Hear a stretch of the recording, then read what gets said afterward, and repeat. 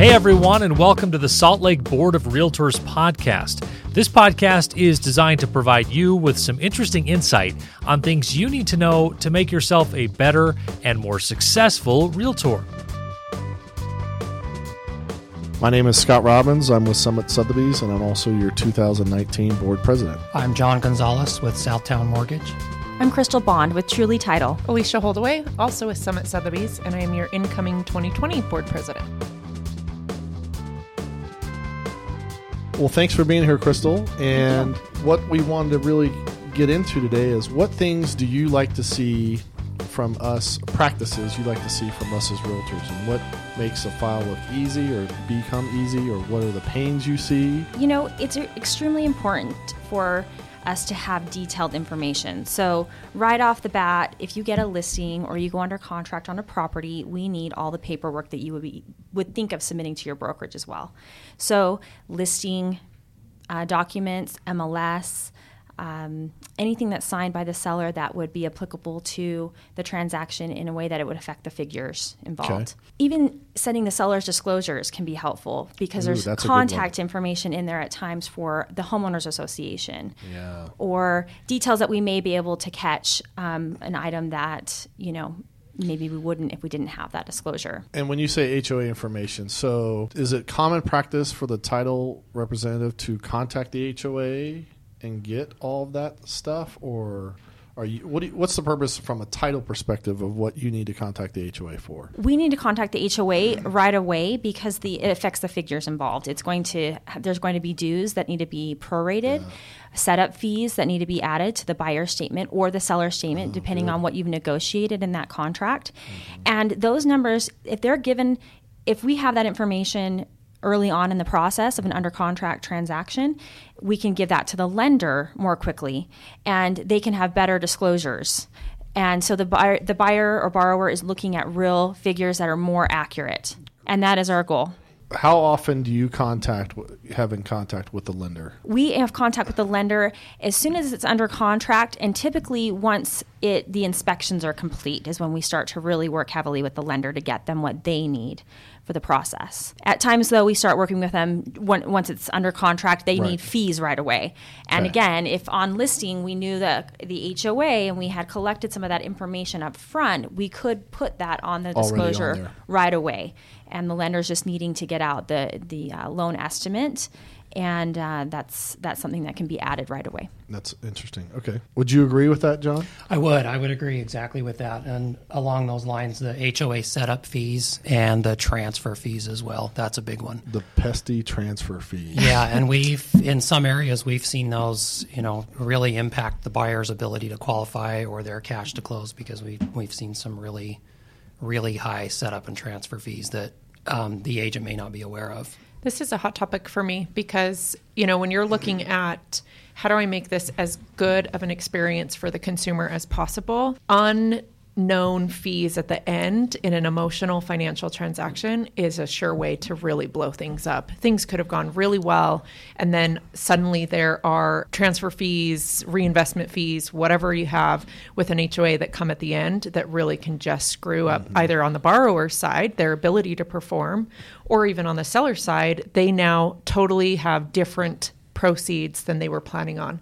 So those are just such important information to get with the title company right out of the gate. We had one recently that there was a non-compliance with the homeowners association, and it was costing the seller an additional $3,000 that they were not aware of until closing because that information was not given accurately. Interesting.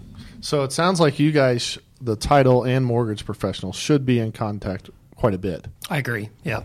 It just makes it go smoother. And what we like to see from the realtor is an email introduction with all of the paperwork and the whole group in that email. What a concept. It is so lovely. And in that email, we also need the contact information for the buyer and the seller. It's extremely important to have that. We contact them immediately as well, and they need to be familiar with us. So you letting them know that you're the title company and the lender, may be contacting you for information that's personal. Here's the group that you're working with. That's also extremely important because we're asking them for things that they don't want to give. Most of us don't want to give out personal information. It's a scary world with. Okay, I'm glad you said that because, typically the title or escrow person comes in at the very end. And as you know, it can be 30, 45 days or whatever it is. But you get this phone call from ABC title person, Sally, says, hey, I need your social security number. And they're like, what? Who are you? So I think that is a great thing to know up front. You know, this is the team I'm working with. Here's the mortgage person. Here's the title person. But I also think that's great to share with a fellow realtor that, hey, we are closing with XYZ title. My lender is this person. So from a listing side, you're like, okay, now I know who the players are and who I need to contact if something comes up. So that's key. So sharing that information as well. Yeah, having the HOA contact, I think, is a big one too, like you mentioned, Crystal. It's not always easy to get that information. Unfortunately, it's not in the public record in the way that would make it easy on us. We have to do some digging at times to find the contact information. But the seller has it, so they've been paying it, and they should have it. So it should be easy, but it isn't always. Yeah. So the more contact information we have. I think oftentimes even the listing agent isn't aware of some of those fees. I know we talked about the HOA setup fees, transfer fees. There's also reinvestment fees. Again, those things can come as a big surprise later on, and again affect the borrower's ability to qualify. So I understand, Crystal's need to contact the HOA. Do you need to contact the HOA too to try to get? So you both try to contact them just to make sure the bases are covered. Is that what you're doing? We do. Okay. We're asking for different things. The lender may be asking for a condo questionnaire or something that would affect. Yeah. They have to know certain things that I don't necessarily need to know. I need figures. You need dues numbers. and costs. Okay. Yeah, and we need those fees up front so that we can disclose properly. On the buyer's side, the lender and title, based on what the lender needs, they need to know how many months in prepaids the HOA is going to require as well, right? Correct. So that you collect enough up front, and so obviously that applies to both of you. So condo questionnaire, what is the purpose? I don't think a lot of people know what it is. Tell me what the purpose of it is. Well, the main purpose of a condo questionnaire is to find out if the condominium meets Fannie Mae, Freddie Mac guidelines for financing. And so we have to order those in on... And it's going to depend on the loan to value as well for the buyer and how much they're putting down. And so if it meets Freddie Mac question or needs, tell me, give me an example of like I've heard at least 10% needs to go to reserve or something like that. Like what are the highlights that you really kind of look for? Oh man, there's a lot of them. There are a lot of them. Give me a top 2 or 3 that you like kind of.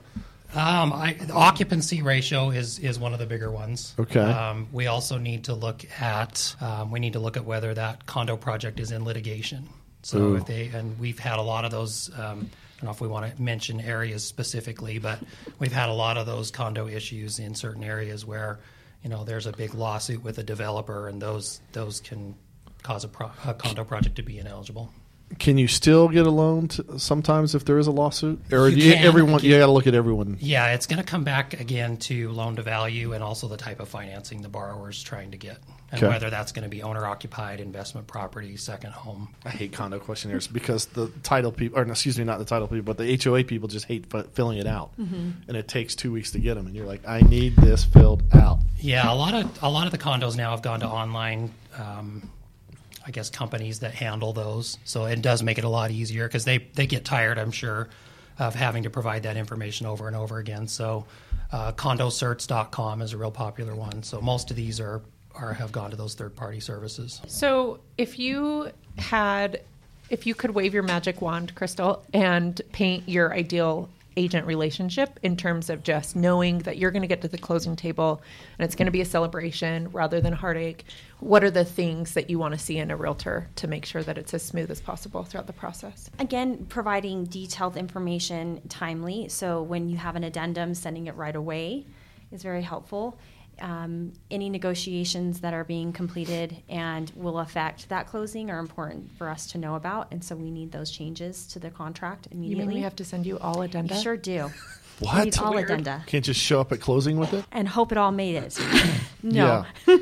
Really, I want you to look at your figures, we're going to look at the title figures. The lender's going to look at their numbers and what they're charging. And you as realtors need to look at what you're charging.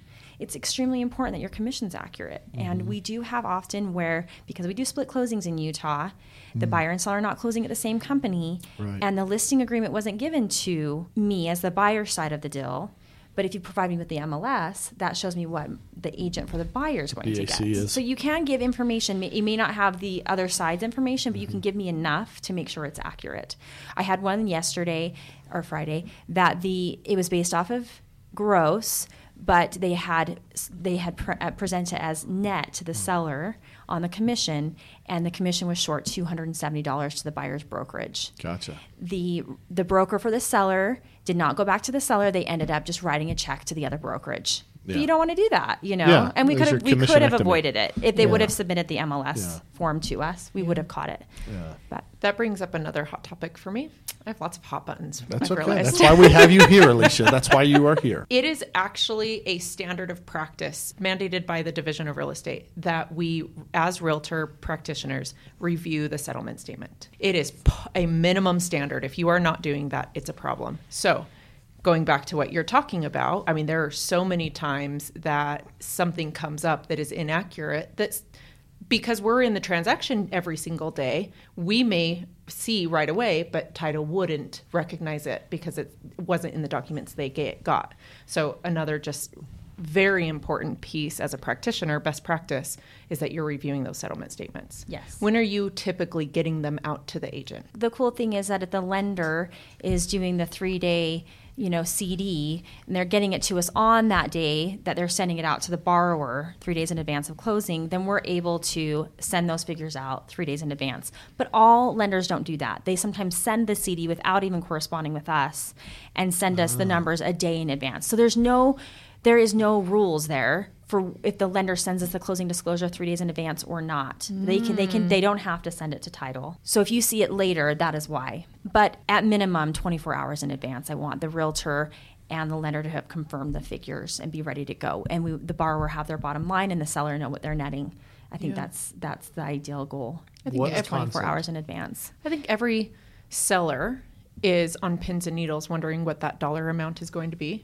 And every buyer they have to go prepare do I a bring wire, in? Yeah. they have to, every client wants to know exactly what that number is as soon as possible. Absolutely. So, John, is that a practice that, when you send out the CD to the client, you're sending the figures to title? Yeah, so what we're doing up front is I usually preface it with an email out to the client, the realtor, and the title company saying, hey, your loan's clear to close. We're going to be issuing a closing disclosure today. Or even if it's not clear to close and we're going to be getting a closing disclosure out, we do that quickly. And again, it comes back to, I'm going to just jump in and mention what you said initially, Crystal, and that's about the communication and also, when a new contract comes over, sending an email out to all the parties involved. And I love the reply all button on that first email. I think everybody should reply all so that we've got everybody's contact information. And not only that, we have their team's contact information as well. So like myself, I have a team email address, I have assistants. I want those individuals copied on any correspondent that's coming over. I would imagine the realtors are the same way. So, yeah, getting back to your question, though, yes, we like that communication to go out early on in the process so that everybody's aware that a closing disclosure is going out. And you have to realize that all lenders are going to internally work the file differently. So if you want to talk about best practices, I think that for a realtor, their main job at that point is to communicate that, did it go out? Are we on time? And your follow-up, especially if you're working with someone you do not know, is extremely important to make it smooth for your clients. And the more you do that, the better the transaction's going to go. You hit on something that I think is key with anything. We've talked about this before on the previous podcast. It's just communicating. Is that today's Monday, we're supposed to close Friday. How are things coming? And if you're like, we're not even underwriting yet, whoa, okay, that's different. I was under the assumption you went in last Friday. No. Or, yes, you're in underwriting. We should be out by tomorrow. CD released tomorrow. 3 days. We're good Friday. What time are we closing on Friday? Set yourself reminders. Set yourself calendar reminders for so many days prior to settlement for different things. So many days before the finance and appraisal deadline. Mm-hmm. Really setting a standard in your own checklist to make sure that you're alerted to remind yourself. I don't Yeah. know about you, but when the day goes through, like I need reminders for everything. So remind yourself proactively to check in with the lender, check in with title, whatever it may be. And that's what's great from, when you have a real professional in title or mortgage, they're the ones being proactive, calling us, the realtor, go, hey, we're out of underwriting. We have a clear to close. When do you want to close? Well, and let's go back to the beginning. It goes under contract. Title then prepares a title commitment. That's a part of a disclosure deadline, right? So that needs to be sent out, and the buyer needs to receive a copy. And we'll, in that email, say that there could be some things that we need to work on. And again, what you can do to help is if we're working on something, you can set a reminder in a week to ask us if it's completed. And do we have a new title commitment that's now clear of any issues that it had? We're working on so many files in a day, and if we miss getting that cleared for you, then it can be a huge problem. Yeah. So it's just, those little helpful, we're going to tell you what we see. We're going to help you, as if you don't know how to read a title commitment, we're going to help you learn how to do that if you're talking to us and communicating.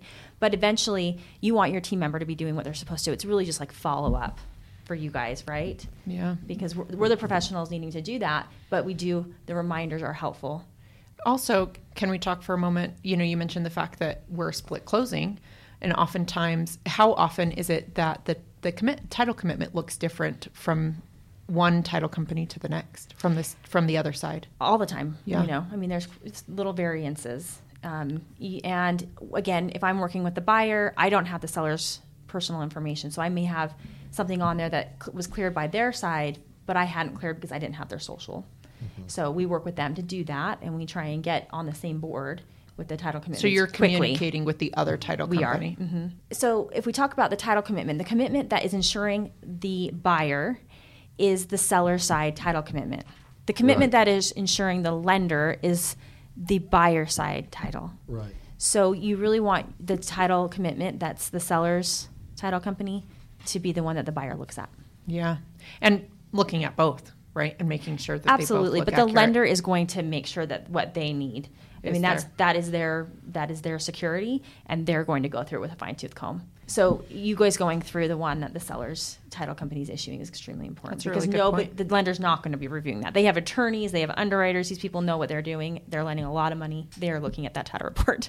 So That's a great point. And here's one thing that I love about my title person is she'll send the PR and go, look at 16 and 17. We're clear. This is unique, or this is something we got to do some more digging in, or whatever it is. Because you said, I don't think anyone's really. I think there could be a class on just how to read a title report. Totally. I mean, no one I don't think has ever really taught me how to do it, but I've done it for 16 years. But you look at those exceptions and go, that's weird. What is that? Yeah, and think if we're doing this every day and don't have a clue how to read them, Yeah. when the buyer gets it, Yeah. it's might as well be in French. So that's, again, going back to a good title person will call those things out and let you know. And in the top of that email, here are the things that we're working on. correct. And I think the way that a realtor can just continue that good work is by following up. Okay, in a week I want to see what you've done. Awesome. I mean, that sets you apart from your competitors Yeah. if you're doing that, Yeah. because not a lot of realtors are doing that. Agreed. They're just they're placing their faith in you, and they should. But it's always, what is that? Trust but verify, Yeah. Oh, yeah. right? That's so. good.